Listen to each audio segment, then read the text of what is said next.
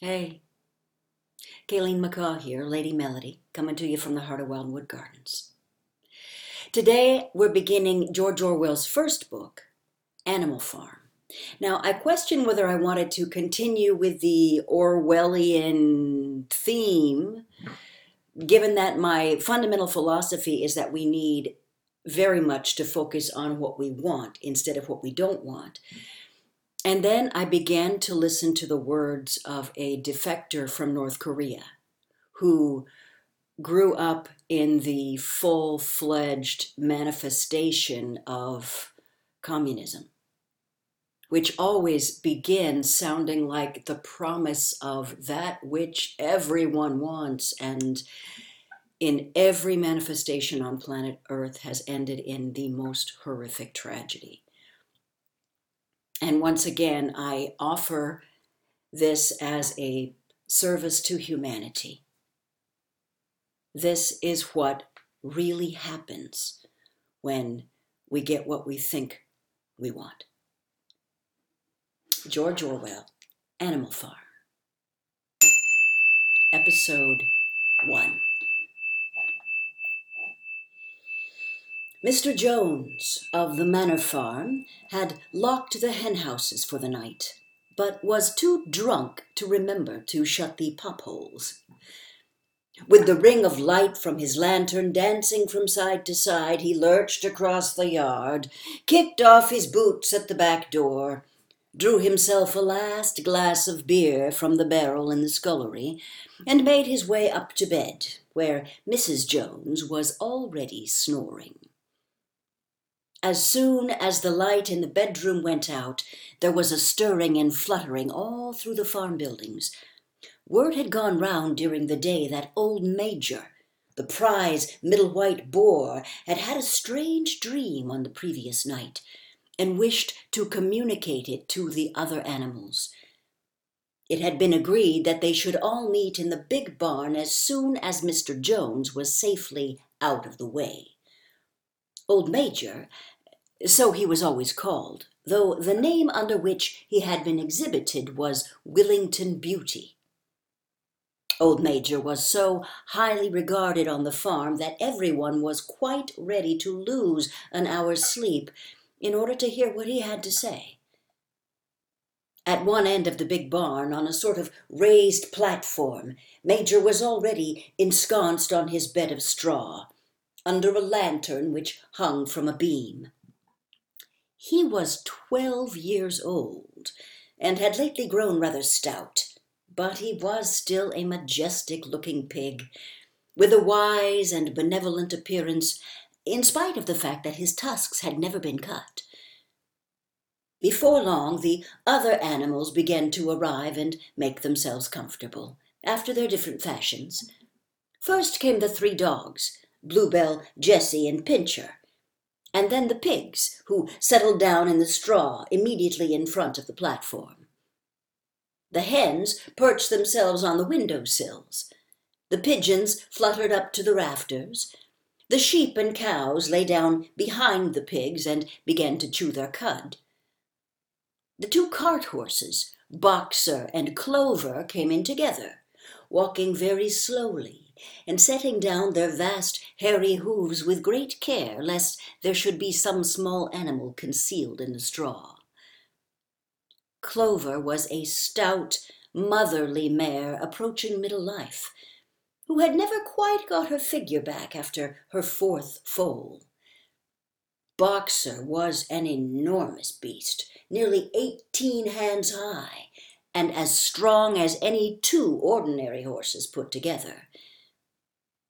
A white stripe down his nose gave him a somewhat stupid appearance, and in fact he was not of first-rate intelligence, but he was universally respected for his steadiness of character and tremendous powers of work. After the horses came Muriel, the white goat, and Benjamin, the donkey. Benjamin was the oldest animal on the farm, and the worst-tempered. He seldom talked, and when he did, it was usually to make some cynical remark. For instance, he would say that God had given him a tail to keep the flies off, but that he would sooner have had no tail and no flies. Alone among the animals on the farm, he never laughed. If asked why, he would say he saw nothing to laugh at.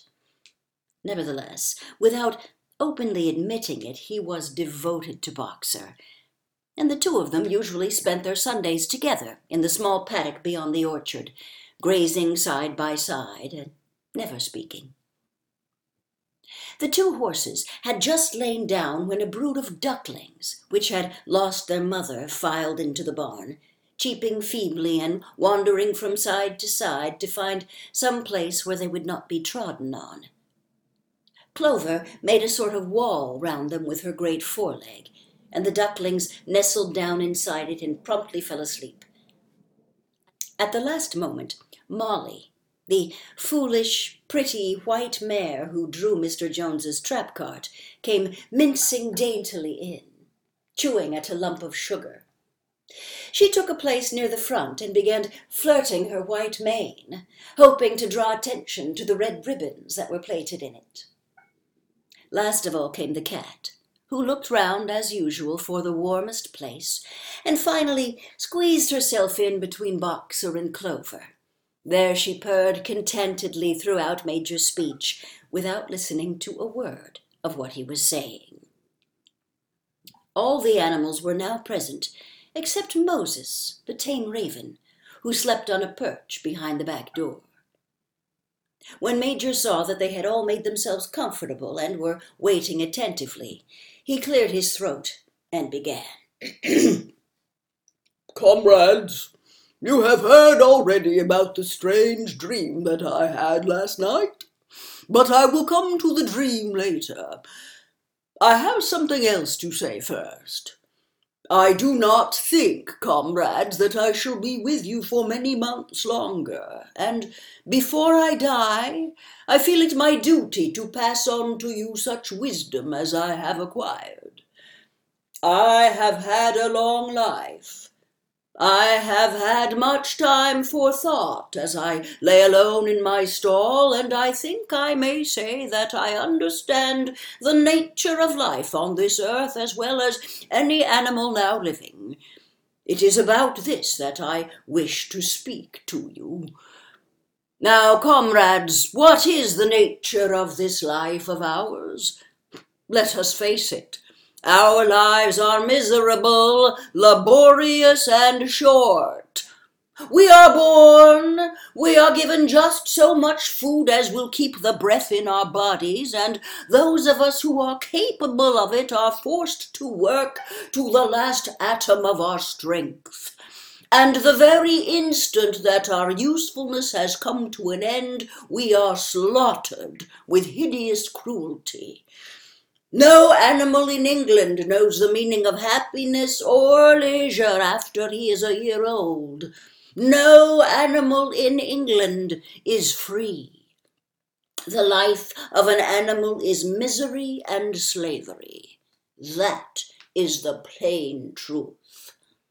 But is this simply part of the order of nature? Is it because this land of ours is so poor that it cannot afford a decent life to those who dwell upon it? No, comrades, 1,000 times no. The soil of England is fertile. Its climate is good. It is capable of affording food in abundance to an enormously great number of animals. This single farm of ours would support a dozen horses, 20 cows, hundreds of sheep, and all of them living in a comfort and dignity that are now almost beyond our imagining. Why then do we continue in this miserable condition? Because nearly the whole of the produce of our labor is stolen from us by human beings. There, comrades, is the answer to all our problems. It is summed up in a single word: man. Man is the only real enemy we have. Remove man from the scene, and the root cause of hunger and overwork is abolished forever.